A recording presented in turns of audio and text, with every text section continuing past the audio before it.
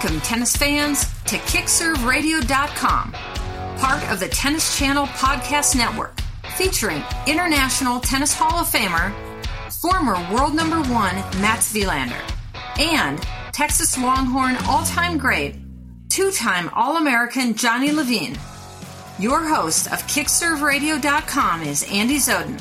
So, take it away, AZ. And take it away I will. Thank you very much, Sarah Z. You are listening to KickServeRadio.com, part of the Tennis Channel Podcast Network. And, of course, as you know by now, we are joined by seven-time Grand Slam champion, International Tennis Hall of Famer, former number one in the world, Mats Wilander. We are joined by one of the great Texas Longhorns of all time, newly minted Texas Longhorn Hall of Honor inductee, Johnny Levine. Boys, great being with you in this fall season, and we've got a lot to get to tonight. Wayne Ferreira is going to join us a little later in the show, and I want to know what the secret sauce has been between he and Frances Tiafoe, because we saw Tiafoe really end the season in great fashion, getting to the semis of the U.S. Open, leading Team World to their first ever victory in the Laver Cup, and of course, the great matches with he and Jack Sock against Federer and Nadal, and the amazing match that Frances played to close out the Laver Cup against Stefanos Tsitsipas. But before we get to that, guys, and I'm going to start with you, Mats, we talked a little bit in the last show. We touched on the McEnroe documentary. And part of what we didn't get to had a lot to do with John's relationship with Bjorn Borg and ultimately Borg's premature retirement from the sport of tennis. And it seemed like he really became frustrated with the fact that he couldn't beat McEnroe at the U.S. Open, lost to him at Wimbledon, lost to him at the Open, left without even accepting a second-place trophy. But, Mats, one of the things that they touched on indirectly was that it seemed that the price of fame really ultimately, in my mind, was Borg's undoing, that he really couldn't deal with the demands of the rock star fame that he had inadvertently created for himself. Do you agree or disagree that that was ultimately his biggest weakness? Yeah, I'm not sure if the right way to say it is that he couldn't deal with it. I think he decided that he didn't want to deal with it. I think that he had a couple of rough years in Sweden for some reason with the Swedish press. I don't exactly know. I was a little too young to know exactly what transpired early on, but he finally decided to never play in Sweden again, didn't play Davis Cup, didn't play the Stockholm Open. And in those days, Stockholm Open was actually one of the sort of today's ATP 1000 tournaments. So it was huge. He eventually won the Stockholm Open because that was frustrating too. He lost to McEnroe a couple of times. So Borg won that, and I think that was a big win for him. But I think that he, like you said, inadvertently inherited this fame that I don't think we had never seen it in tennis before, with the long hair and the way that he looked, the way that he behaved on the court. I think that it was completely unintentional. I mean, he wasn't trying to attract any attention. So I do think you're right that he had a problem with John McEnroe, but I think Borg is bigger than that in being a competitor, that I do think that in the end, I don't think he just didn't want to deal with the fame. And remember, in those days, I mean, the guys are famous today. Roger Federer is unbelievably famous. But I'm telling you, there is no chance that they were more famous than Bjorn Borg in those days. He could literally not walk down the street. Why that was, I think, because it was shown on the biggest networks in every country in those days. And today, you have to search a little bit for tennis in certain countries. So I think Borg, inadvertently became too famous. I agree. I want to talk about how you all have dealt with it in your own way. But before we get to that, Johnny, I let Mats handle sort of the Swedish side of this equation, if you will, and I'm going to let you handle the American side of this equation, because in the McEnroe documentary, of course, if they're talking about fame and Bjorn Borg as well, they're talking about fame and Vitas Gerulaitis, and those were McEnroe's running buddies. And I would say that fame had the opposite effect on Vitas's career. He soaked it up, he drank it up, he loved it, and he seemed to allow the fame to elevate his game and to sort of become create a tailwind for him. Did you see the same thing with him? It didn't seem like his game was necessarily reflective of the results. It seemed like he kind of outkicked his coverage a little bit. Here's Johnny. Yeah, I mean, Mats would know obviously better than me, but Vitas Gerulaitis, he really did have some big time results, but not of the likes of the Connors and the Lendls and the Borgs, but he was just right outside those guys, and he ate up the fame. And, he was a very outgoing, charismatic personality, and I think he enjoyed the spotlight, unlike Bjorn Borg. And we all know that Vitas liked to party and have a good time, and Studio 54 in those days, and, had a lot of good friends and female friends and was having a lot of fun out there. So I think the lifestyle fit him really well. But the way I looked at the Borg situation, retiring early and young like that, and I look at it a little differently, and this is just my perspective and my opinion. I think that, Borg had dominated for so long, winning the French and winning Wimbledon all those times, and the Australian really wasn't a big factor at that time. But that U.S. Open was the one that he just didn't have, and that was the one he wanted. And he was very close. And I think the tide was turning in his last year and a half, maybe to 2 years, where McEnroe was really had his number at the end there. And I don't think he felt that at the end that he was ever going to beat McEnroe, because McEnroe really started to have his number. He beat him at Wimbledon and such. And so I think, his last goal in tennis was to win that Open. And when in my mind, I just don't think he thought he could do that. I think he was tapped, and I think that ended his career. I'm really interested to get Mats's perspective on that take.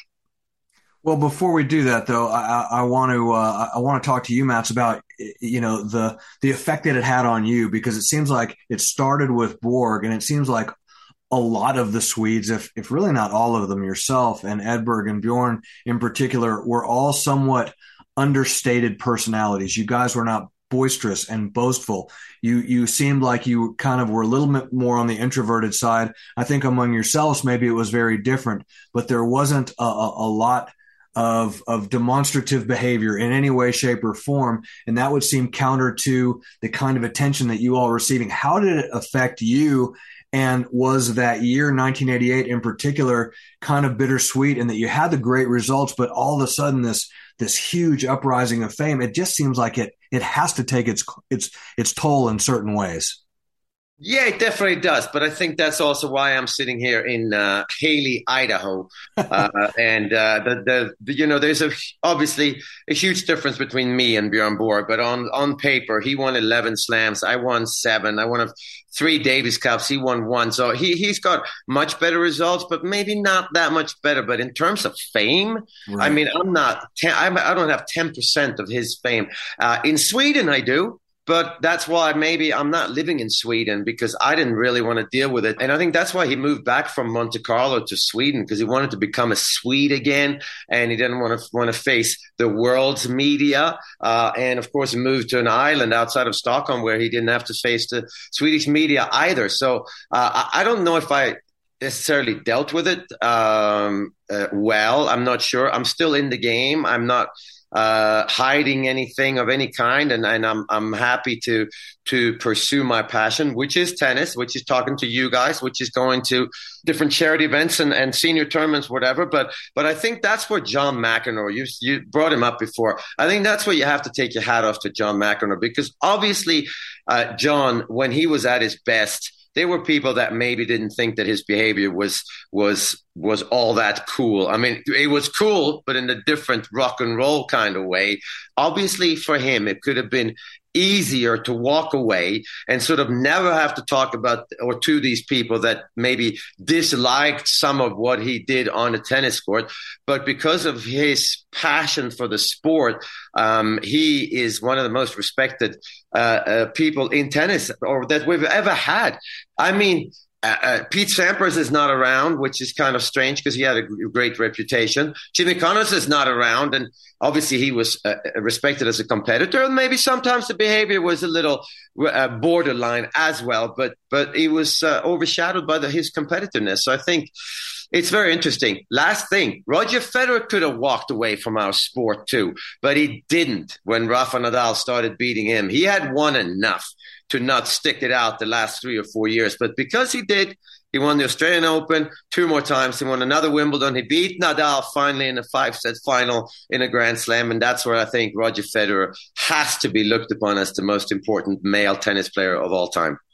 Hell of a good point, and definitely the guy that I was going to eventually come to and say, is this the guy that has handled that fame better than anybody? But Johnny, Mats brings up the names Jimmy Connors. He brings up the name Pete Sampras, who are two guys that handled fame very differently. But the guy that Mats didn't mention that I would say maybe of the three of these Americans really really enjoyed the fame and really reveled in it was Andre Agassi. And it was really what created his brand in the early years.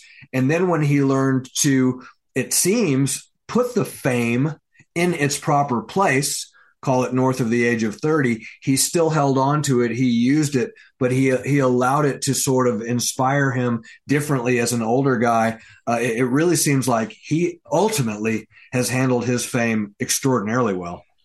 Yeah, Agassi did enjoy, the limelight, the fame, but he liked it, when he was winning only. Uh-huh. He was a guy that didn't have that true love and enjoyment for the game. I mean, Roger Federer, on the other hand, is a guy that, truly just loves the sport so much that he almost understands that losing is part of the game, and he embraces it just like winning. And he knows that, you either win or you lose, but it's not going to affect his love for the game and his want to play the game. Whereas Agassi really struggled. I mean, he had the highs and he had the lows, which really hurt him, because I don't think he had that true enjoyment. And so if he was winning, yeah, it's all great. But the losing was very difficult for him. And you saw that he really struggled at times when he got into a funk and he was off the map there for a little bit. But, the guy was so talented. And Jimmy Connors once said that, Agassi with 8 slams, I mean, he could have been a guy with 15 if he had a little better stability on his, the way he approached the game. And so that's how I view that differently. But look, I mean, Andre Agassi, great guy, charismatic, and certainly loved being out in the open and embraced that.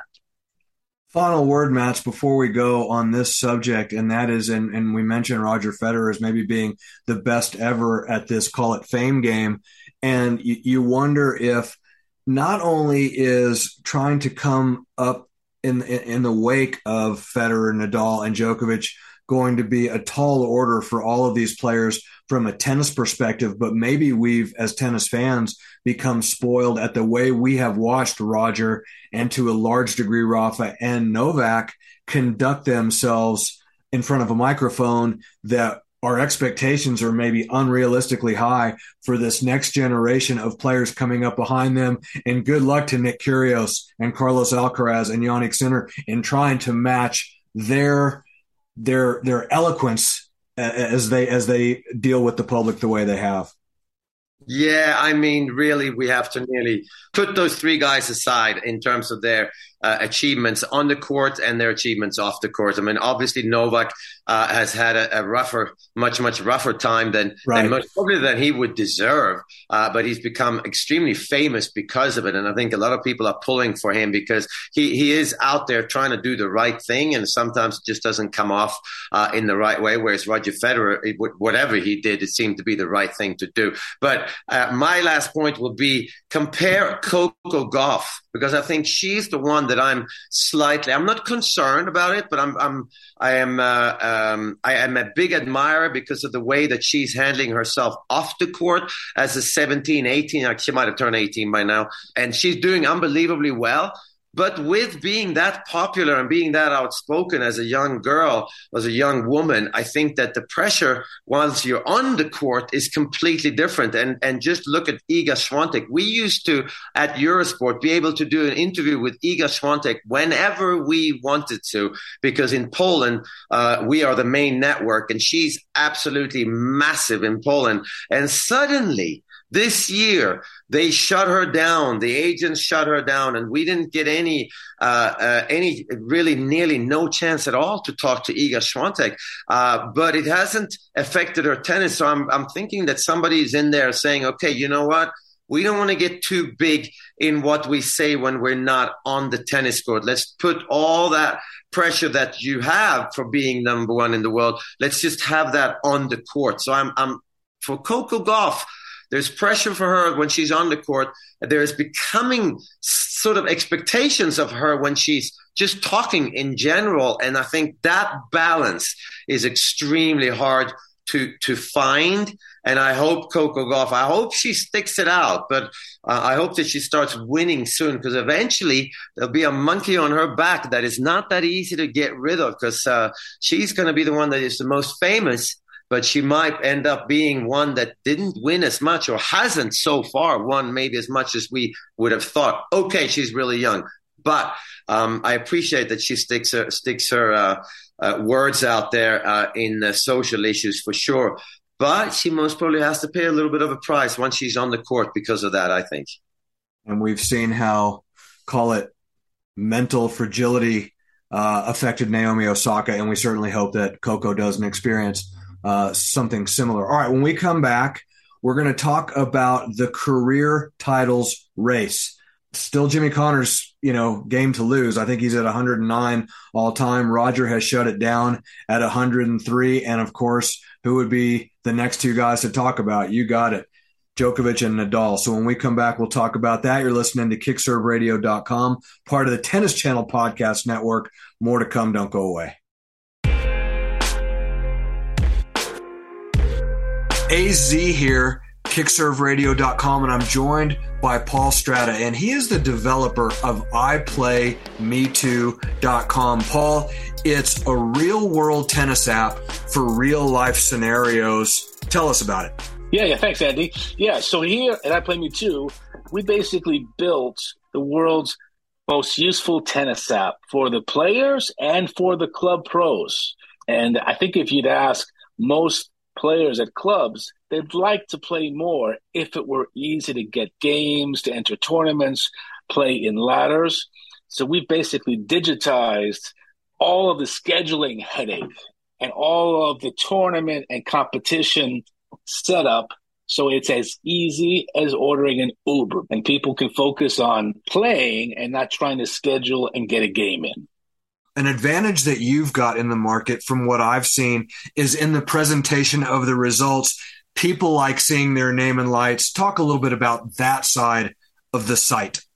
Clubs can run all kinds of tournaments and ladders and round robins, and the players can enter their own scores right there from their app. The players don't have to text their score to the club pro. They can actually enter it in their app. The app is iPlayMeToo, iPlayMe2.com. The developer is Paul Strata. Paul, thank you so much, and best of luck with iPlayMeToo.com. All of us that have used it have enjoyed it very much and appreciate the hard work that you have put into it.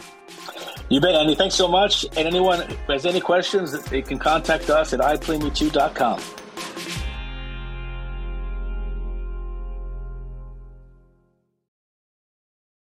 Hey guys, before we get back to the show, I want to take just a moment in my role as president of the Intermountain Division of the USPTA to congratulate John Embry, Fred Viancos, and the rest of the national office in Orlando with USPTA, as well as Rich Slavaka, who is president of the national board, as well as the rest of the national board members, in congratulating you guys on putting on such a great USPTA World Tennis Teachers Conference in New Orleans, September 19th through 24th. Phenomenal speakers and presentations. It was highlighted by the USPTA Hall of Fame inductions of Drs. Jack Groppel and Jim Lair. Well-deserved, They have been stalwarts in our industry for so many years, and to see those two who are so close and have worked so closely together to help all of us help our students with their physical and mental and emotional well-being. It was a beautiful thing to watch, and they both had plenty of beautiful things to say. So congratulations to Dr. Lair and Dr. Groppel, and congratulations to all of the aforementioned on doing such a great job with the USPTA World Tennis Teachers Conference in New Orleans in September. And since, as we know, the USPTA national headquarters are in Orlando at Lake Nona, we have you all in our thoughts even more so with what is going on right now with the hurricane that you all are in the midst of experiencing. And we want to wish you guys all the very best in health with all of that.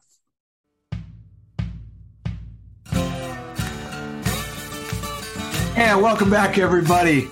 KickServeRadio.com, part of Tennis Channel Podcast Network. We wanted to talk. We talked before we went to break about the career titles list, and right now it's sitting at Jimmy Connors with 109 lifetime. Roger Federer retires 6 short of that with 103, and Nadal with 92, Djokovic with 90. Johnny, I'll let you start because you were the one that posed the question: could Djokovic potentially have enough left? We talk about the Grand Slam race all the time, but to your point, we don't talk about the lifetime titles race. He's got 20 more to win before he could become, and I think at that point, there is no GOAT argument. If Novak Djokovic gets to 110 titles, he's the man. Yeah, and it's not going to be easy, but it's definitely attainable. But gosh, when you think about 20 titles. That would take Matt's 2 years. Well, he's got 33 titles, yeah. And that's a ton of titles. You can't forget Ivan Lendl, who's in third place at 94. Okay. My suspicion is he's not going to catch Jimmy. No, but with Djokovic being at 90, I mean, he's certainly going to pass Nadal and Lendl. I think he's going to get there. I mean, he just won 2 back-to-back, right? He won Tel Aviv and what was it, Astan? Where was it? It was over there in Europe somewhere. Better research next time, buddy.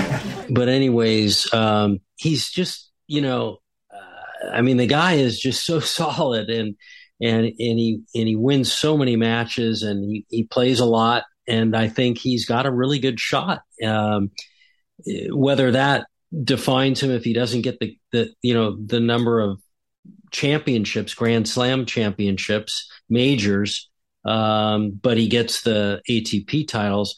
That is an interesting question that Andy, you think that would override that, but I guess if he wins 20, he's going to probably win a couple of majors along the way. Yeah. Well, I was just going to say to the point that Mats has made from the outset that we started doing this show, Mats is always right there to distinguish between best of 5 set tournaments and best of 3 set tournaments. And I believe it's been kind of accepted that Novak's going to be more effective in the best of 5 scenario than he is in the best of 3 scenario. That if you're going to get Novak, you're going to get him best of 3.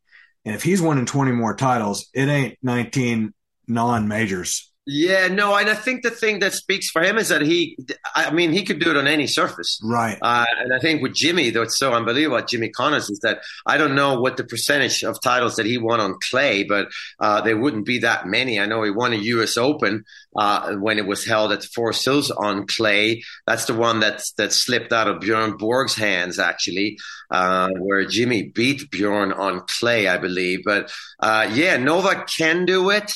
Let's see. He averages 5 tournaments a year, and that's 20. That takes him 4 years. He's 35. He's going to be winning at 39 years old. I mean, wow. I agree with you, Andy. If he gets there and he ties Nadal at 22, or they both win another couple or whatever, then I think that would be the tiebreaker. I don't think head to head is going to be the tiebreaker. In my book, the head to head is relevant as long as they're playing. But at the end of the career, the head to head to me doesn't really make a difference because it's just one of the many matches that they play is when they face each other. And that has to do with matchups and tactics and contrast of style and so on. And obviously match McEnroe had Borg's number, even though Borg won way more than John in Grand Slams. And Nadal sort of had Federer's number, but Federer won more titles.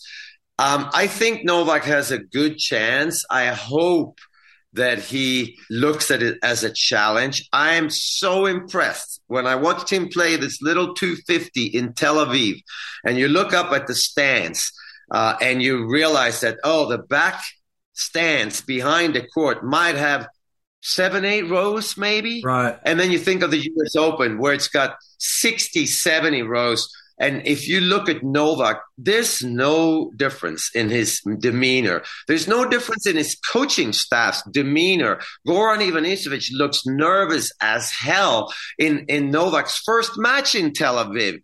And I think that's the greatness of the three.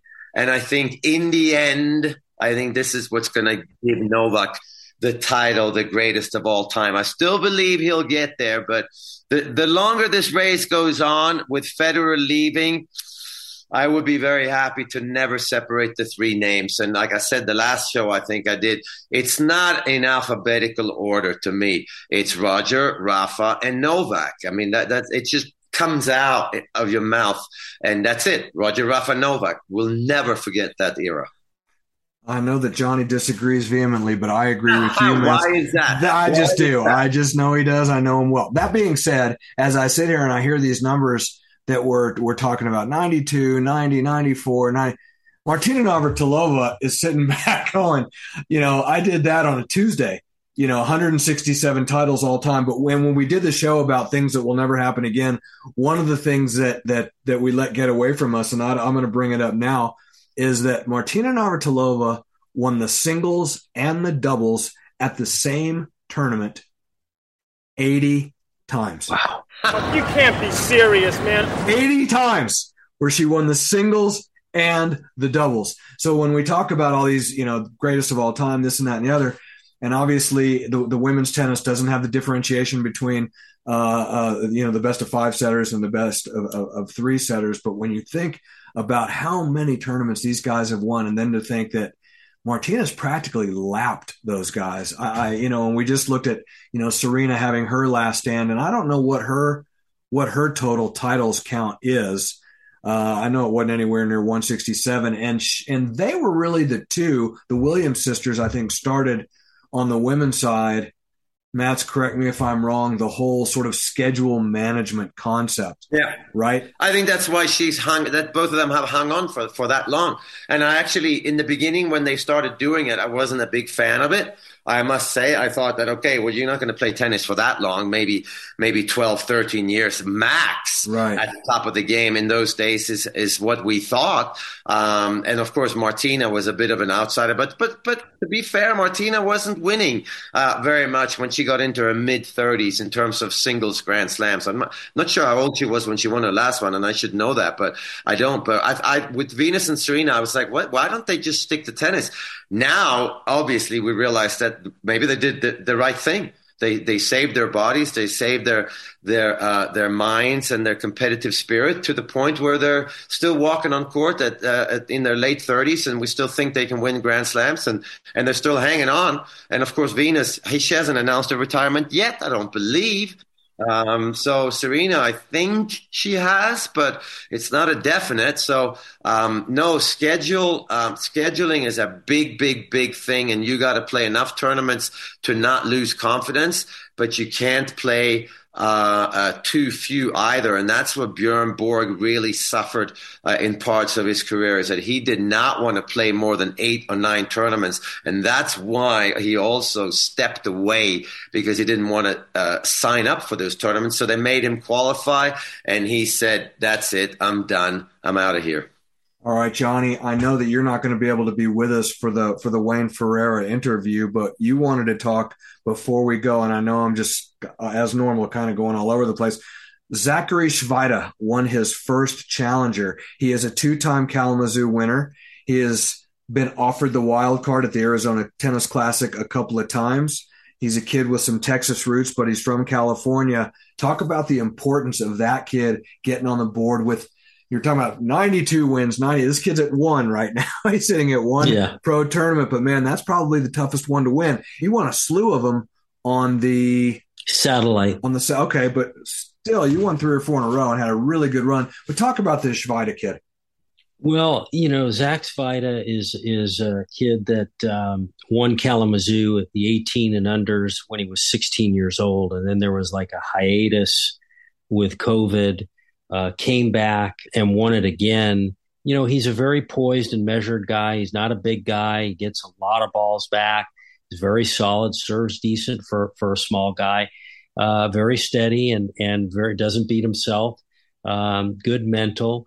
And I think this kid is got some potential to keep advancing and get once he gets into the top 200, he's capable of some upsets and we'll see where he goes from here. But that was definitely a big first win for him, winning that challenger in Tiburon. There were a lot of good players in that. And a guy that's also got a long way, a lot in front of him and a tailwind behind him, another American player is Frances Tiafoe. And next we'll be joined by his coach, Wayne Ferreira, who is our featured guest this week on kickserveradio.com. Looking very much forward to talking to him to find out again. We talked about it earlier, but what are some of the secrets behind what the success has been with those two? You're listening to kickserveradio.com, part of Tennis Channel Podcast Network, and Mats Wilander has Wayne Ferreira teed up for us right after this.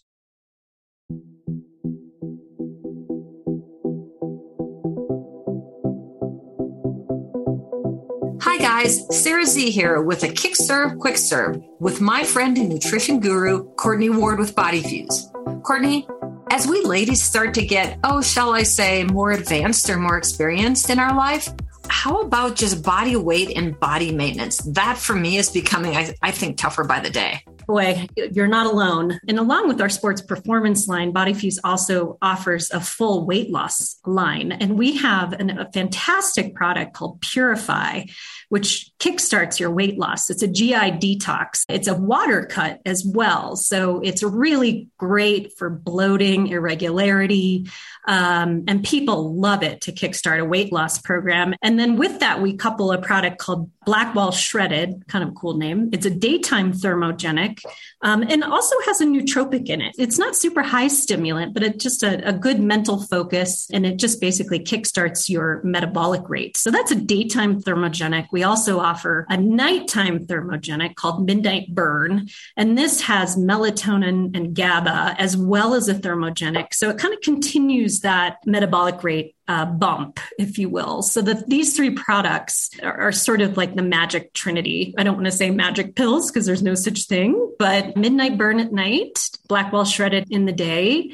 and then Purify to kind of kickstart your system and clean out your GI tracts. And in addition, Purify, along with the detox, it allows us to start absorbing nutrients a little bit more efficiently as well. So those three products are just a fantastic trio and very, very popular.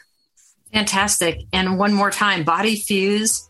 BodyFuseUSA.com. Well, I'm Sarah Z. She's Courtney with Body Fuse. And now back to more tennis talk with the Kick Serve Radio Boys.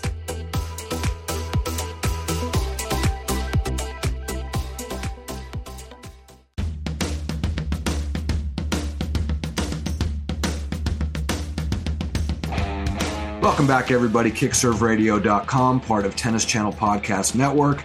Mats AZ, and now, as promised, we bring you Wayne Ferreira, who 15 singles titles in his own right, got to 6 in the world, but now is Frances Tiafoe's coach, and we have seen a meteoric rise in Frances's game over the past couple of years. And Mats, I'm going to let you start the proceedings with Wayne since you were responsible for getting this gentleman connected to us today. So why don't you get things rolling? Yeah, thank you, Andy. Yeah, it's such a pleasure to have you, Wayne, with us here on Kickserve Radio. Obviously, I've known you, Wayne. We've known each other for a long time. In fact, I dabbled on the coaching circuit for a very, very short time with a few players. And Wayne, you were the first player that dared to take the step. And I didn't last long there. I know that, but I feel like it's very close to my heart to see someone that I have worked with for even if it's just a week or two or a month that is doing so well and is sharing the knowledge. Wayne, thank you so much. I have to say that watching Frances Tiafoe grow into the player that he has become now, and everybody is saying it. What has Wayne Ferreira? It's all Wayne's work, and I have to agree. I think you've done something. What is it that you have lit in Frances? You think, is it the work ethic? Is it the focus? Is it the hunger to improve? What is it that's made him such a great, dangerous player now? Well, okay, let me go first. Thank you for having me on the show. And before I get going on that, I have to say something just quickly about my short experience that I had with Matt. I brought him on and he came and coached me. And the one day we come out to practice and Matt says to me, he says, today we're going to do cross court down the lines. And I'm like, all right, I'm up for it. And he goes, you stand in one corner and you go down the line cross court. And I'm like, what do you mean? He goes, go hit one down the line, one cross court. I'm going to chase the balls. And we were out there for about an hour when I was standing in the corner and Matt was running from side to side and side to side for about an hour. And I'm thinking to myself, is he getting a workout and practicing on his game or is it me here? But it was a short period, but I had the best time and also greatest respect, Matt. I love you, absolutely adore you and had great times and enjoy being your friend and, obviously appreciated everything that you did for me, but just also what an amazing career you had. You're very, very special, man. So thank you. I'll start with that. But moving on to my dear boy, Frances, it's been a great experience for me. When I retired from the tour in 2004, I didn't do anything in tennis. I ran a company for 12 years. I was based in water, had nothing to do with tennis, and, kind of lost the love for the game and wanted to come back. So I started off briefly with Marin Cilic for 6 months. And, it was a different experience playing with somebody who had established himself, who had, really had success.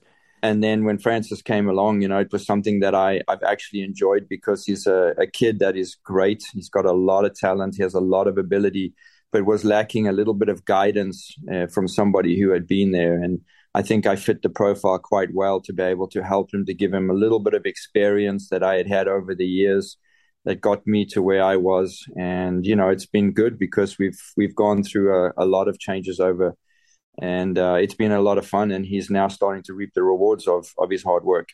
Wayne, I was brought into the industry with South African coaches, Cliff Drysdale, and I worked for Billy Freer at Lakeway and worked closely with Gavin Forbes. And it seemed that the South African way, if you will, was a little bit of a no-nonsense approach to playing tennis, very much a high IQ proposition.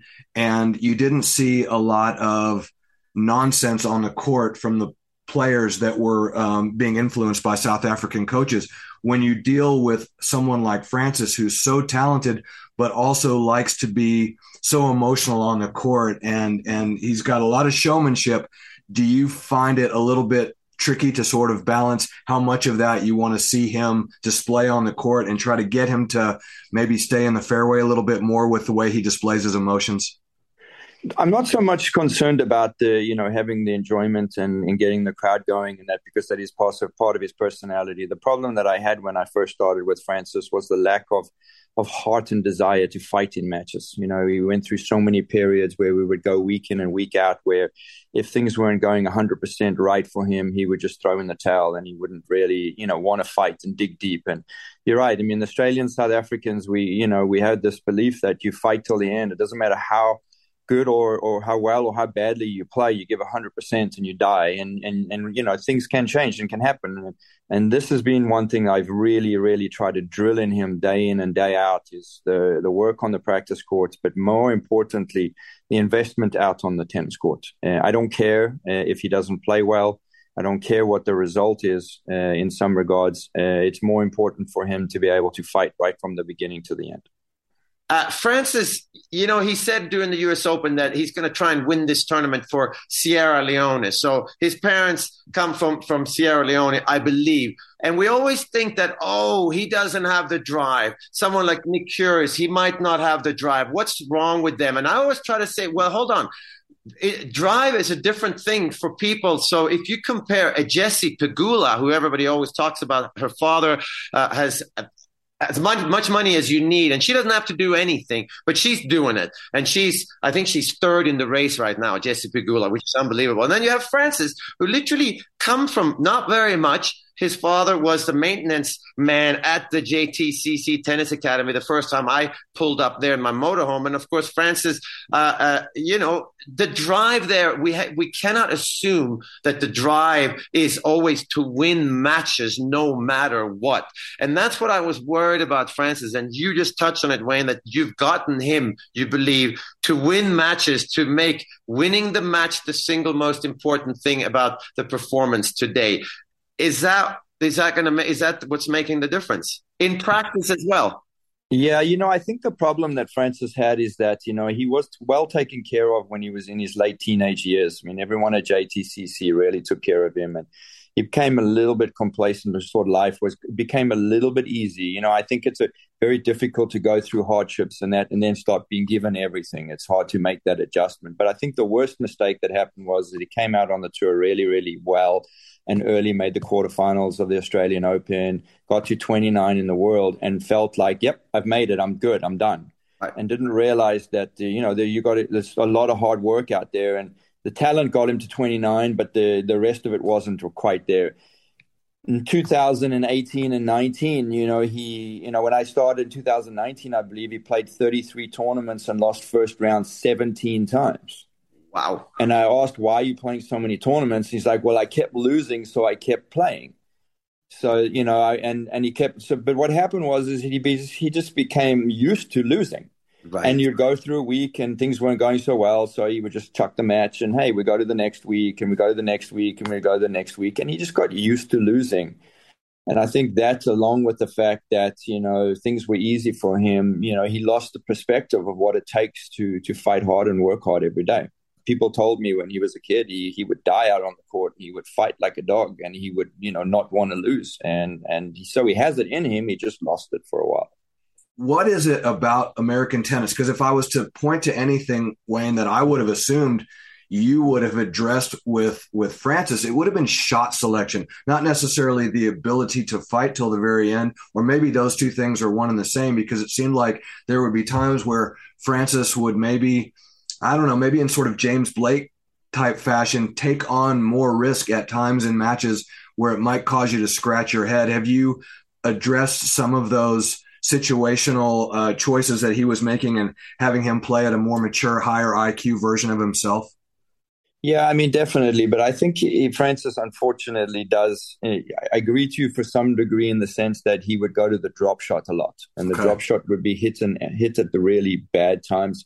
And the drop shot at times was a cop-out. When he didn't want to grind through the point and the point got a little bit hard and he didn't want to, fight it out and keep hitting balls, he would just go to the drop shot. The drop shot is always, for me, sometimes he uses it well and a lot of times he uses it poorly. And the poor part is when he's just copping out of the point.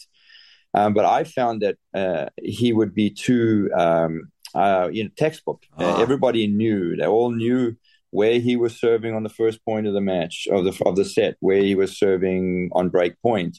They all know where he's going on his ground strokes. They know where he's going to be hitting the ball most of the time, and everybody knew how to play him. And I've been working really, really hard on him, trying to make those changes to be a little bit more unreadable, changing the directions. The back end up the line, he hits exceptionally well, but he uses it very irregularly. The forehand up the line, coming in off the second serve return, drive charging a bunch more. And then especially on the serve, varying the serve considerably more, a lot more first serves up the tee to start off games, finish off matches. I've been working hard on him hitting the serve a lot harder. So there's been a lot of changes in his game. Wayne, I have to tell you a quick story. I hit with Frances a couple of times when I was at JTCC, and the most memorable one was when he was about 14, 15 years old, and I got him on one of the Hartrue courts at the JTCC, and we have like an hour and a half, and I decided, okay, I'm not going to say anything. We're not doing any drills. We're doing nothing. We're just hitting the ball down the middle. I want to see what his patience is like. So we started hitting, and you know how you get into the slice duel. One player hits a slice, the other guy hits a slice. Now it's on. Now that's on. So after about 30 minutes, we got one of those slice duels, and he won the point, and I went 1-0 you. He didn't say a word. So, and then we hit another 10 minutes. Then we got into another one. I mean, 1-1. And he started understanding what the game was. Just keep the ball in play until that situation happened. He eventually got 2-1, 3-1. And then suddenly he says, forehand's breaking down. And I looked at him and I went straight up to the net and I said, yes, Francis. And you know why? It's because you had a chance 2 forehands ago to step in and hit a close stance forehand. And if you would have done that, you wouldn't have had to be late on the next one, because I was able to step into his first open stance forehand. He looks at me and says, no. Sorry, coach. Your forehand is breaking down. And I'm like, oh, my God, this is 14-year-old. He's looking at me and worrying about my game. Is that still part of Francis' game? And you who are so close to it, Wayne, because when I go to the U.S. Open, the game is so quick these days. Yeah. It's very difficult to make tactical choices and to worry about your opponent. But at the same time, Federer, Djokovic, Nadal are so good still, because they are worrying about their opponent. How is Francis in that regard? And can you worry about your opponent these days because the game's so much quicker? Well, I do think you need to know what your opponent's strengths and weaknesses are, and you need to try to do that. And I also do think that you need to be very open through the match to be able to see if something is breaking down or is not working that well.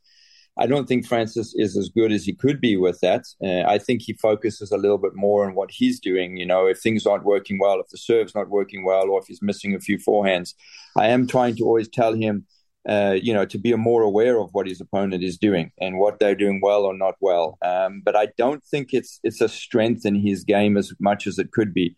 We're also a little bit able now with this coaching thing to give him some ideas, of what's going on in the match. And we will talk afterwards, and I will say to him, hey, were you aware of the fact that, the forehand was breaking down a little bit? And sometimes you'll say yes and sometimes you'll say no. But if I do tell him in the match or give him a little bit of insight into the match, he can then kind of figure it out. So he's learning.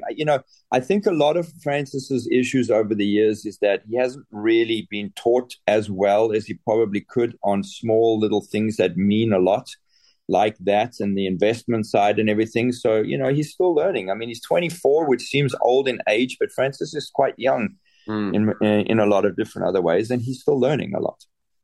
Wayne, it's always great to have a guy like yourself who's out there in the heat of the battle, at the highest level right now from a coaching perspective. As we move into 2023, and now we see that, Roger has finally hung it up, and it doesn't seem like that Rafa and Novak are too much further behind, but we see the emergence of Carlos Alcaraz, and we see the level of tennis that Jannik Sinner is able to play, and Casper Ruud. And as we look forward into 2023, clearly we expect Francis and Taylor and some of the Americans to be in the mix. But what are your thoughts for what we should expect as tennis fans in terms of what we're going to see in the final weekend of these majors this coming year? Yeah, I think there's going to be a considerable difference on who's going to be around, and you're right about that. I mean, Alcaraz is unbelievable. I mean, he has literally got everything that you need to be, somebody that can beat Nadal and Djokovic and Federer's records over the years if he can stay healthy and stay mentally fit. I mean, he's going to be the guy, And then you've got the Sinners, the Aliassims, Rublevs. You've still got a bunch of these guys who have been doing relatively well over the last few years, but there's going to be a lot of changes up there. There's a lot more opens. Zverev will come back, Dominic Thiem will come back, Berrettini. I mean, it's kind of open. It's going to get more towards the 90s where there was lots of opportunities for different guys to win slams. And it's going to be kind of fun because it's going to be interesting to see who's the one that's going to be able to get their Grand Slam under their belt and what it's going to do for them. So I think we're going to have a lot more changes in this next 10 years than we had over the last 15 years with those guys. It's interesting because you mentioned a slew of names of great players, yet no mention of Medvedev, no mention of Kyrgios. Can't remember everything. Me. I know that. I'm just saying we would have thought those would have been, but it just shows you how much depth there is with. I'll definitely say Medvedev will definitely be someone who will win a Grand Slam. Kyrgios can, but it just depends if he wants to. Besides the Djokovic right now, Medvedev's still the guy. What happened? Where do you go now, Wayne? I know you're at home, but you didn't make the trip over to Tokyo with Francis. What's on your schedule in the next sort of 3 or 4 weeks with Francis? Yeah, so we're finishing off the year. We're going to go to Stockholm next week. I'm going to, take your city. Well, you're actually from Växjö, aren't you? I am from Växjö, but I'll own Stockholm too, certain days. Yeah. So we're going to go to Stockholm. I'm going to see my good friend Thomas Enquist next week, which I'm excited about. And then we're going to go to Vienna and then finish off in Paris. That's. I mean, Andy, I don't know. I mean, by now you must be jealous, Andy, because did you hear those cities? Yes, I am jealous about those cities, Mats. But I think we're about to make Wayne jealous when we say that we're going to be in Missoula, Montana, playing alongside the likes of the Jensen brothers and Robert Kendrick and Jesse Witten, Brenda Schultz McCarthy. So we got it going on too, Mats. I mean, Wayne's not the only guy who's jet setting around the world. Wayne, thank you so much. Hey, congratulations on the success. It is so great to see a kid who is representing not just American tennis, but tennis internationally the way he is. And I know, having had that South African influence on my career, how important that is for people like yourself to continue to influence our sport the way you have and the way Frances is seeing this play out. It's a thing of beauty, and we wish you continued success in 23. Yeah, thank you. And for everyone that's out there listening, I just want everyone to know that Frances is truly an amazing kid. He has got the sweetest, kindest heart of anyone out there in the game. He's fun to watch. If you haven't watched him or haven't really invested your time into watching him, you should, because if he can continue to do what he's doing, he's going to be around a while, and he's going to be a fun guy to watch. He is the great Wayne Ferreira. On behalf of Mats Wilander, Johnny Levine, I'm Andy Zoden. This is KickServeRadio.com, part of Tennis Channel Podcast Network, and we'll be with you real soon. Thanks so much, everybody, for listening.